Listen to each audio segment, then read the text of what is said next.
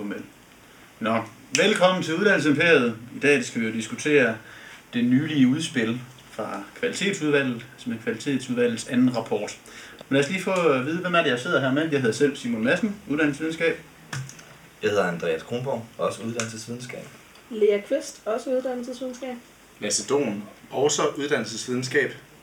Og jeg hedder Bjarke, og også uddannelsesvidenskab. Ja, det er jo smukt. Og det må jo så forhåbentlig vise, at vi kan have forskellige holdninger, selvom vi har den samme uddannelse.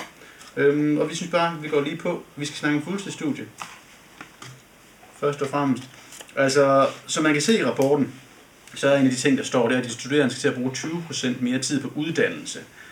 Og måden, de synes sig frem til det her på, det er jo, at de tager, at et fuldtidsstudie, det er en 37 timers arbejdsuge, men da vi har så lange sommerferier og den slags her på videregående uddannelser, så skal vi selvfølgelig arbejde mere end de 37 timer, og det skal jo alt sammen gå op. Så vi skal faktisk arbejde 43 timer om ugen. Og de har så spurgt en række studerende via spørgeskema, hvad de bruger deres timer på.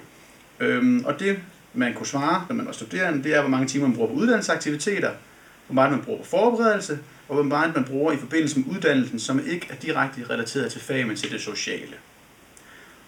Og de her timer, de skulle gerne gå op og blive til 43 timer ifølge deres anbefalinger i længden.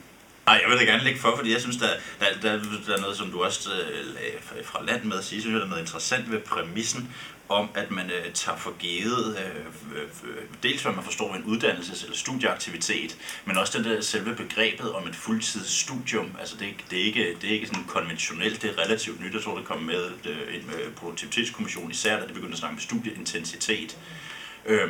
Og der ligger sådan en helt grundlæggende, præmis om, at man kan skære, hvad det vil sige at være studerende over sådan en klassisk lønarbejderlogiks kamp. Nemlig at et fuldtidsstudie må kunne blive, som rapporten, og som du siger, kunne gøres til 40 timers cirka ugentligt aktivitet. Og det der måske er grundproblemet her, er, at der ikke bliver problematiseret, hvad der egentlig ligger i en studieaktivitet eller en uddannelsesaktivitet, og hvornår noget kan karakteriseres som en sådan. Og der er en præmis, der er taget for givet, som ikke bliver problematiseret. Og sådan et klassisk eksempel er jo, altså man kan jo komme, jeg var i et fitnesscenter, hvor der var sådan nogle reklamespots, så der var noget med noget kreatinpulver, og så kommer der et næste reklamespot fra, jeg tror det hedder de blå uddannelser, eller de maritime uddannelser, og sådan noget med, og så kommer der lige efter kreatinpulveret, kommer der noget, man skal tage en uddannelse, der fører til noget i livet, og bagefter det kommer der sådan et, den der, man kan ikke stole på en pige med en stor røv, tror jeg den hedder, jeg kan ikke huske, hvem der har lavet den, men det, altså, og det sætter mine tanker i gang, så står jeg i et fitnessrum, og at, det kan man jo sige mange samtidsdiagnostiske ting om, at der er gået egotrip og individualisering og hele den dyn der i den, men og så står man bare for serveret det hele, kreatinen med kroppen, uddannelsen med karrieren og den der pige med røvsang, der handler om, at man skal ud og drikke horer, og der kommer bare den der tretrinsraket, og så begynder mine tanker, jeg ved ikke, hvor lang tid er det der fitnesscenter, nok ikke så lang tid, som jeg gerne ville tro, jeg var, men at så kører det hele om uddannelse der, hvilken rolle spiller det i forhold til her, men er jeg studerende i sådan en sammenhæng? Det vil jeg selv have meget svært ved at afgøre. Jeg synes, det er enormt komplekst at skulle svare på det spørgsmål i et kvantificerbart spørgeskema. At svare på, hvor mange timer er du studieaktiv om ugen, det har jeg simpelthen ikke det fjerneste begreb om, fordi jeg ikke ved, hvad en studieaktivitet er. Altså hvis man kigger på det der på de tre, jeg har set dig Andreas markere, du får den lige om lidt. Hvis man kigger på de tre temaer, de her forberedte spørgetemaer indenfor, så tror jeg det er meget rigtigt det du også siger, at det er alt sammen noget, der forbinder sig til og det at være studerende, som i forbindelse med systemet, universitetet. På en eller anden måde har det at gøre med befindelse inden for de her fire vægge, eller sidde med en bog, der kommer her fra stedet. Det virker til, at det er sådan, de definerer det. At du lærer så det er sådan en klassisk, når du er inde på fabrikken og stempler ind, så arbejder du så snart du går ud, så kan du overhovedet ikke. Altså, men det synes jeg karakteriserer virksomheden at studere, der jo etymologisk til værks bekommer af sådan en ivrig stræben efter viden. Altså, hvis du er studerende, så er det en værensmåde, det er ikke noget, det er ikke ligesom at hakke løg. Som du jeg tænker nemlig også, kan se, i madmetaforen, jeg tænker også, det er nutidens uddannelsespolitiske Columbus, ikke? Det er det, der er blevet skabt til fra sådan et styringsperspektiv til at dunke studerende i hovedet med, at de ikke laver nok. Altså, og jeg tænker, det er smart, fordi der bliver snakket ud fra en præmis om, at man skal være produktiv. Ikke? Og der snakker ud fra en præmis om, præcis, at man stempler ind på fabrikken, og så der producerer man så, hvad man så producerer som studerende. Om vi kan nærmest kun få én ting at vide, det er, at vi ikke laver nok, fordi vi får altid lave noget mere. Det er også, den studerendes lod er altid at skulle kunne lave noget mere.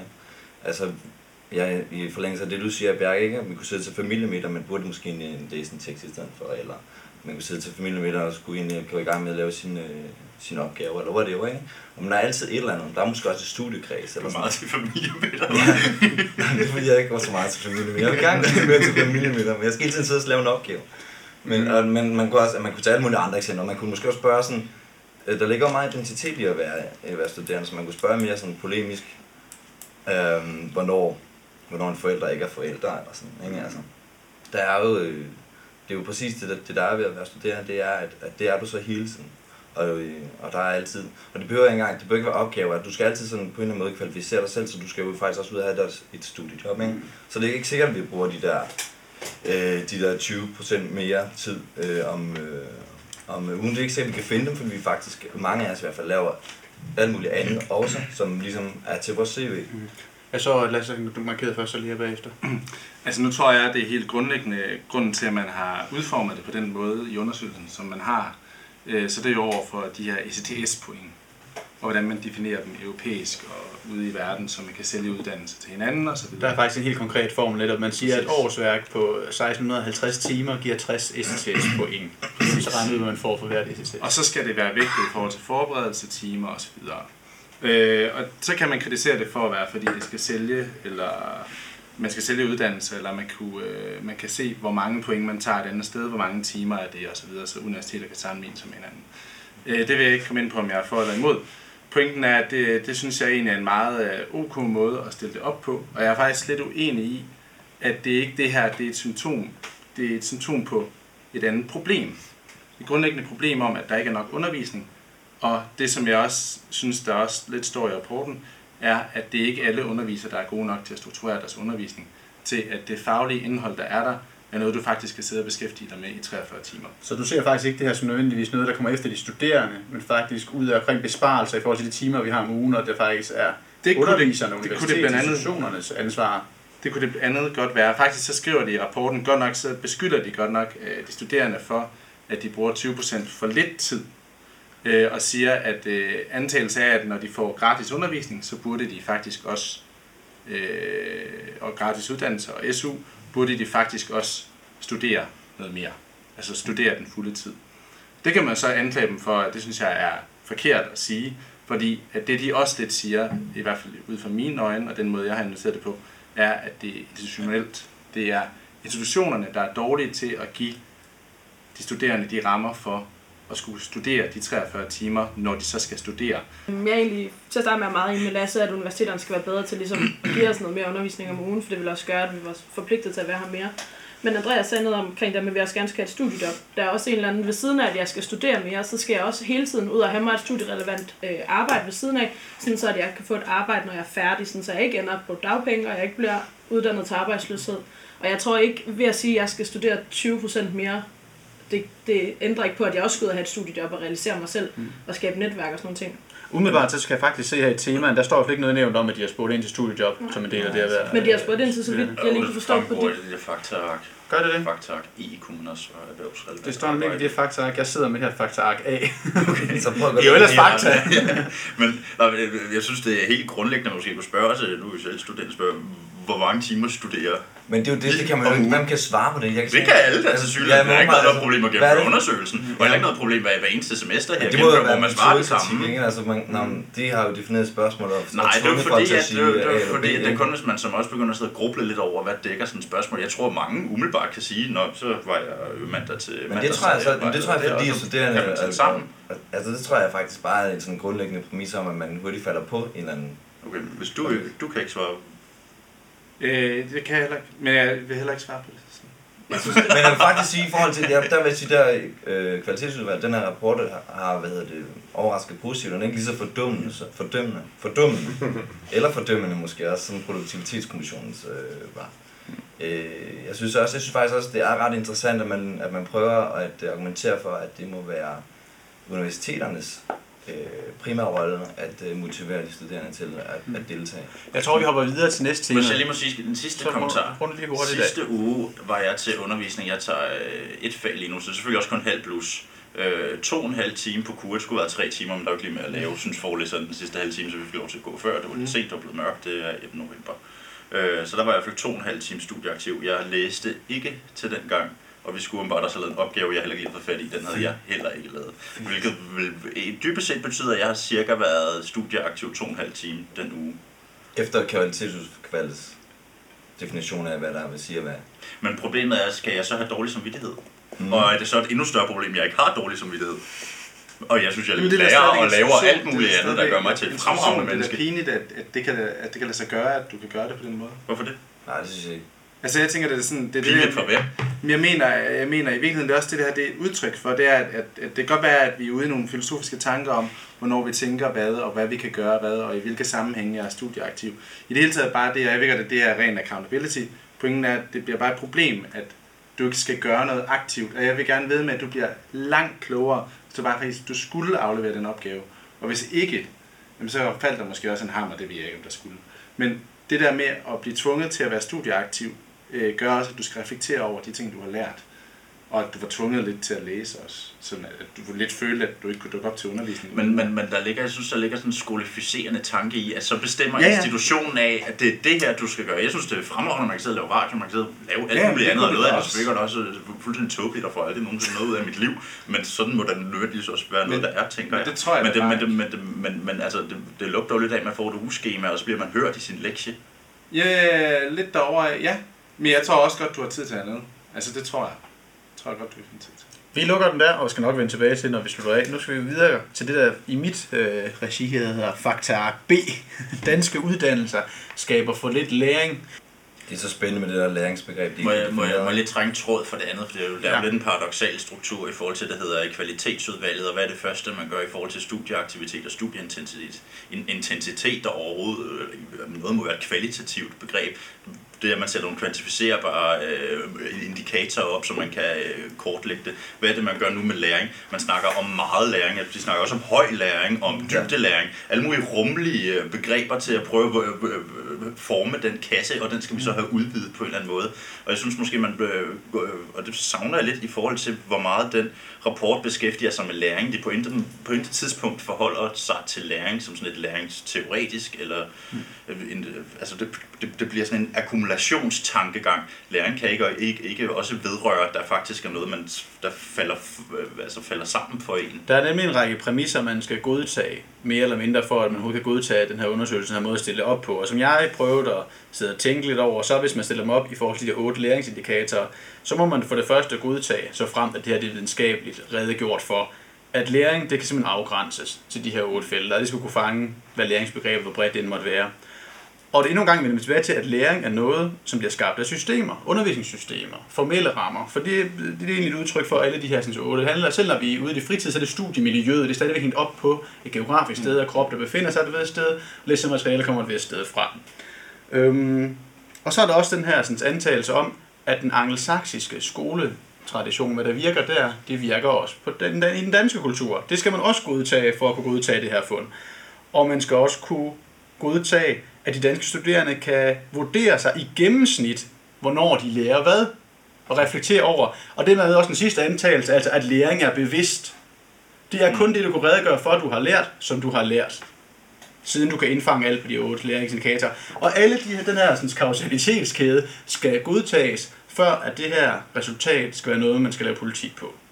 Set i min optik. Der er så mange faldgrupper i det der, at det ikke næsten engang betalt sig at tale om det. Det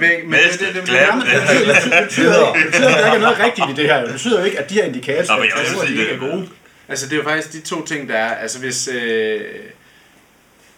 mit problem, og jeg giver fuldkommen ret i, at vi kan diskutere det. Det er bare på en eller anden måde dejligt at få noget håndgribeligt op på, hvad det kunne være i så fald. Og hvis folk er uenige i, at studiemiljø ikke skaber høj læring, så vil jeg ikke lige... Nej, men det er med, hvad er høj læring. Og reflekterende læring. Nu ved jeg ikke lige, hvad dybdelæring er. Det er ud af de her 8. Så der er effektiv undervisning. Det vil jeg heller ikke lige være. Talmæssig forståelse vil jeg heller ikke lige. Men læringsstrategier, den kan jeg i hvert fald godt tilskrive. og samarbejde om læring. Og så undervisningsinteraktion. Pointen er, at det er i hvert fald nogle punkter, hvor jeg i hvert fald nogenlunde godt kan genkende det fra mit eget studie. Man kan ikke være uenig med nogen af dem. Nej, det vil være meget svært at sidde og sige, at undervisning og interaktion ikke skulle kunne give god læring. Men hvis vi lige prøver, fordi det jeg hører Lasse sige, det er jo, hvis vi lige prøver at anvende netop vores egen sunde fornuft og så egen erfaring på de her parametre, kan vi så ikke genkende til, at det enten halter, eller det måske er godt, hvis vi nu bare lige hurtigt tager en rækkefølge, jeg bare lige får et bud for hver. Hvis jeg nu siger samarbejde om læring, er vi gode nok til det her på stedet? I det vi selv gør? Altså det samarbejde mellem studerende? Eller hvad? Jeg tror faktisk, det er hele rammen. Ja. Så det er også... Ja. Men det synes jeg sagtens skulle være bedre. Altså, jeg har den lille anke, at der ligger sådan en eller anden forestilling om sådan et preskriptivt læringsbegreb, hvor man har en recept, og hvis vi sådan får de her ting, så er det bivirkninger, dem skal vi prøve at undgå, så ordinerer vi det på den rigtige måde, og så bliver vi raske, kloge og lærer en masse. Jeg synes det som påstår en, der ved noget om læringsteori, synes jeg bare, at det er hammerende, så bliver ked af at se nogen bruge begrebet på den måde, for det er så tarveligt på faglighedens vegne. I forhold til det, du siger, med sådan en kausalitetskæde, så synes jeg, at de begår den samme fejl her, som jeg ved, man også gør i Produktivitetskommissionens analyserapport, det er, at man gør den studerende til dommer over, hvornår den studerende har lært noget. Og samtidig så hævder de, at det er underviseren og uddannelsestilrettelægningen osv., der har the final say-so. Men altså, og det kan så være, det at skyde sig selv i foden som studerende, men jeg bilder mig ind, jeg ikke rigtig har noget begreb om i den pågældende situation, om jeg egentlig lærer noget af det. Det viser sig senere hen. Og det kan komme i alle mulige andre sammenhæng, at det viser, at der lærte jeg noget bagefter til den samme situation. Nej, det var sgu forkert alligevel. Men det er smarte ved den her metodik, ved at spørge om det på den her måde. Det er, at hvis du spørger om, hvor ofte er du på studiet, nu er det om studiemiljø, så du svaret 90 timer ud af 100, så er pointen bare, at du vurderer ikke på dit eget læringsniveau, men pointen er, at du vurderer på, hvis personen har været meget, så lærer du meget. Meget på studiet, så lærer du meget. Hvad er meget?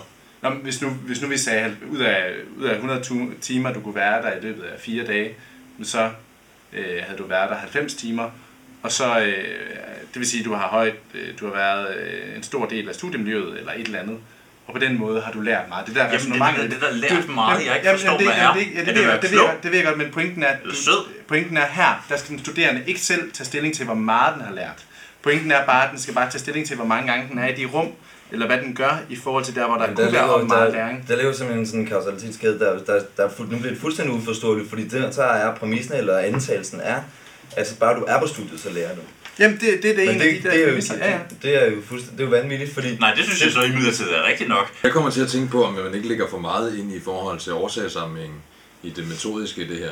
For et eller andet sted, så er der nogle forskellige faktorer, som ligesom kan være med til at give et udtryk for, om det her er en god sammenhæng, hvor i der sker læring. Ikke nødvendigvis at samarbejde på universitetet eller på læreranstalten ergo giver god læring. Men her er der en indikation på, at der muligvis i det her rum kan ske læring. Så der ikke nødvendigvis snakker om sådan direkte sådan årsagssammenhæng, men mere nogle korrelationer, der peger frem mod, at hvis et universitet eller et uddannelsessystem er oppe på nogle af de her faktorer, så er der med en vis sandsynlighed en god chance for, at der sker læring de her steder. Så jeg tror måske, eller tænker jeg, at der muligvis bliver lagt lidt for meget i den der årsagssammenhæng. Men det der er det sjove i, hvis nu man kigger på de 8 læringsindikatorer i forhold til, hvordan de er målt, så det sjove er, at amerikanske colleges er langt højere på alle parametre end de danske.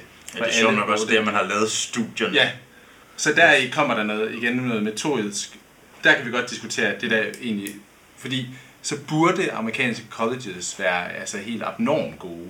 Det er stadigvæk lidt alarmerende, at dem, der så sidder og laver det her, ikke har tænkt, det er da lidt sjovt, fordi så burde adoptere det hele amerikanske college-system, i stedet for, hvis de lærer sig meget mere. Men det er så der, hvor faktisk en central pointe kommer, synes jeg, ved en af de her indikatorer er underviser-interaktion. Hvor hvis jeg lige læste studentermiljøundersøgelsen for 2014 på Aarhus Universitet, som konkluderer præcis det samme, at der er simpelthen alt for lidt interaktion mellem undervisere og studerende. Og det tror jeg, alle vil synes, at hvem vil ikke ønske, at man, altså så vidt man ved sin faglighed, at man bare havde 37 om ugen med professoren. Ja. Det er den mest ønskværdige tænkning, men hvad så? Samtidig har de en ramme, der hedder, at de skal komme med anbefalinger, hvor der ikke må koste noget. Altså vi ved godt, at det er et spørgsmål om konfrontationstimer og 1-til-1 ressourcer, og det er jo noget af det dyreste, når en professorteam koster 600-700 kroner. Men det handler vel også lige så meget om sådan det didaktiske omkring at holde en forelæsning. At der er ikke særlig meget, Interaktion. Ja, interaktion med din underviser, der bare står og bræger nede foran, og der sidder 100 studerende på jura i Aarhus i 3 timer, og så går du hjem. Altså, du har ikke noget, altså, du kan måske lige få lov at stille spørgsmål, men det er jo planlagt nærmest på minuttet, hvad der skal undervises i. Vi vil gerne lige hoppe videre til det sidste fakta, og det er jo faktisk lidt anden boldgade. Det er nede i deres anbefalingsafsnit. Fakta Ark F har jeg skrevet. Og det er jo anbefaling om nyt optagelsessystem. Simpelthen. Her overrasker de mest, synes jeg. Skal vi lige hurtigt lige... Ja, det må du hellere. Sige, hvad det er for noget. Jeg er bare glad ved det. Det synes jeg er fedt. Jeg går. Jamen, Tak for i dag. du er imod den. Altså, jeg synes som udgangspunkt, at man er ikke mere end middelmodig. Meget... Godt jantelovs dansk Ja. antale der. Altså, man har det jo på læreruddannelsen. At hvis du har over... Middelmåde. Nå, det var mere i forhold til måden at lave optagelse på, at hvis du har over 7, så kommer du, hvad kan man sige, kvote 1-puljen, og hvis du har under, så skal du simpelthen til en optagelsessamtale. Men det er jo faktisk blevet sat op til 7, faktisk, i stedet for den her omkring. Ja, bestemt. Men jeg synes, det der er det spændende ved det her forslag, det er, at de går fra at være kvantitative til at være kvalitative i deres forslag i hvert fald. Og det synes jeg egentlig er meget fint, og de har jo flere eksempler på, hvordan man kunne lave et optagelsessystem. Altså, så det ikke er bare at vurdere karakteren, som så de synes skal være sådan 7 generelt på alle studier, men også at man kigger både på interviews og på kvalificerede ansøgninger og sådan noget. Og det synes jeg egentlig er ret interessant, og det synes jeg, det kunne godt være, og det de egentlig vil, det er jo at komme ud over de her forkerte studievalg, ikke? Hvor man får studeret et års tid på en uddannelse, man måske ikke burde studere på. Der har jeg selv været, men det vil jeg godt lige bare... Så kunne man måske sådan lidt polemisk i forhold til det, og noget det Bjarke han sagde tidligere omkring sådan arbejdsformen nedover, eller sådan arbejdsmarkedsformen nedover studier og fuldtidsstudier og sådan noget. Ja, det er jo sådan mange jobs, man bliver ansat til at fungere, at man kommer til interview. Og på sigt kan man også måske forestille sig, at man så også skal tage en psykologisk test i forhold til, at man lige kan se, om man passer ind på det studie. Men så er det et meget kritisk udgangspunkt, så jo, der er noget positivt i det, men der er i stedet igen sådan en mimeren arbejdsmarkedsformen, eller jobsformen i forhold til universitetet. Altså, godt komme til at tænke. Jamen det er rigtigt, og jeg tænker også, at det der problemet, det er, at de giver som forslag, eller det de giver som et eksempel, det er SDU, som har de her multiple choice tests, som man så kan tage for at se, om man passer ind eller et eller andet. Jeg forstår den ikke lige helt. Men jeg tænker faktisk, at det kan udhule et helt andet system, og det kunne fx være gymnasiet. At hvis du kun vil læse matematik, hvor kommer så det almene dannende ind, hvis du kun kommer ind på din karakter omkring matematik? Hvor kræver det så, at den lille nørd over i hjørnet, han også får læst lidt Georg Brandes, og faktisk kan det. Og det tror jeg i sidste ende også er et ret stort bare for at være djævelens advokat. Så jeg synes, det er et skide godt eksempel, eller et skide god måde at se på det her på. Jeg kan egentlig godt lide det. Jeg kan bare godt se, hvordan det kan kaste nogle andre problemer af sig. Der kan man sige, på karakteren, der er et eller andet sted bredden. Man skal kunne lidt af det hele, præcis. For at kunne komme ind på... Men det åbner også op for nogen, som måske har haft det svært i gymnasiet, men som gerne vil faktisk kunne passe ind på en af dem, hvor der er et højt karaktergennemsnit, men som bare enten ikke har kunne tage sig sammen, der kan familiemæssigt også, der kan være mange ting, hvorfor man ikke har taget sig sammen i gymnasiet.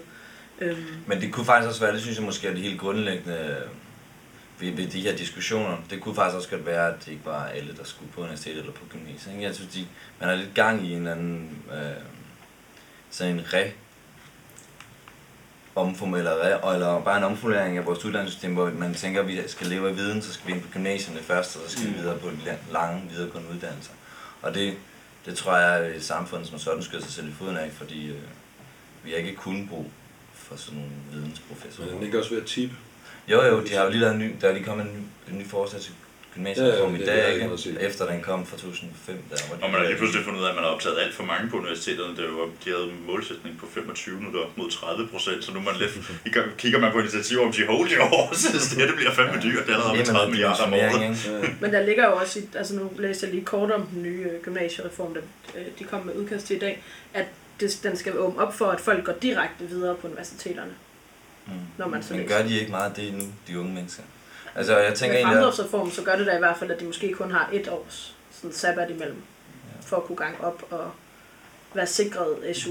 det er berømte fjumreår. Altså i forhold til generelt, uanset hvad, så er det jo forskellige variationer over incitamentstruktur og tilskyndelser til bestemte adfærd. Og jeg synes, det der er det overvejende problem, og det er uanset om det hedder karakter eller multiple choice eller SDU-metoden, så forfalder man oftest til at gøre karakteren, der er jo et middel til at opnå et mål, den gør man til målet i sig selv. Det er det samme med det der læringsindikatorer, de kører med, de har sådan noget skalapoint 0-60, og hvis det er, man begynder at installere sådan noget, hvor det er udtryk for dybdelæring og samarbejde og læringsstrategier og reflekterende læring, eller hvad fanden det hed, så gør man tit de der skalapoint til selve målet i sig selv. Hvis institutionen kan komme op på 40 skalapoint dybdelæring, så er det de bedste danske universitet til at få de studerende til det. Og det synes jeg, at man bare skal være så... altså, fordi det siver jo hele vejen ned til os studerende. Man kan godt mærke, når det er en bestemt adfærd, der tilskyndes til, og det handler lige pludselig ikke om at diskutere en faglig problemstilling om, men hvorvidt man fik 12, da man blev eksamineret i den. Og det forfladede jeg bare det mellemværende, eller hvad skal jeg sige. Har vi en tendens til, hver gang vi snakker om politikere og kvalitetsudvalg den slags, altså snart de vil tilskylde en til noget, så skal de holde op. Er det ikke deres job at tilskynde? Det er jo muligt, altså Hvad er en god måde at tilskynde på, så, til at opnå de mål, de nu har sat sig? Jamen, det må være målafhængigt. Jeg synes, problemet lige nu er, at man har en fast måde at gøre det på, og den nærmest uafhængig af politikken, så er der kun én måde, det er karakterer, og det paradoksale kvalitetsudvalg finder kvantificerbare indikatorer for alt. Man kunne godt tilskynde studerende med at sige, at det her det er der måske ikke noget job i, men det får du sgu helt sikkert noget andet fedt ud af, og dørene står åbne. Ja.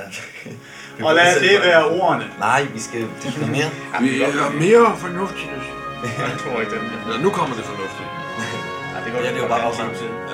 Nu er klokken 5:09, og der har været radioavis. Vi skal også have tid til det. Vi siger tak for det. Nå, så skal vi stoppe. Ja, det skal vi stoppe. Så nu skal det her.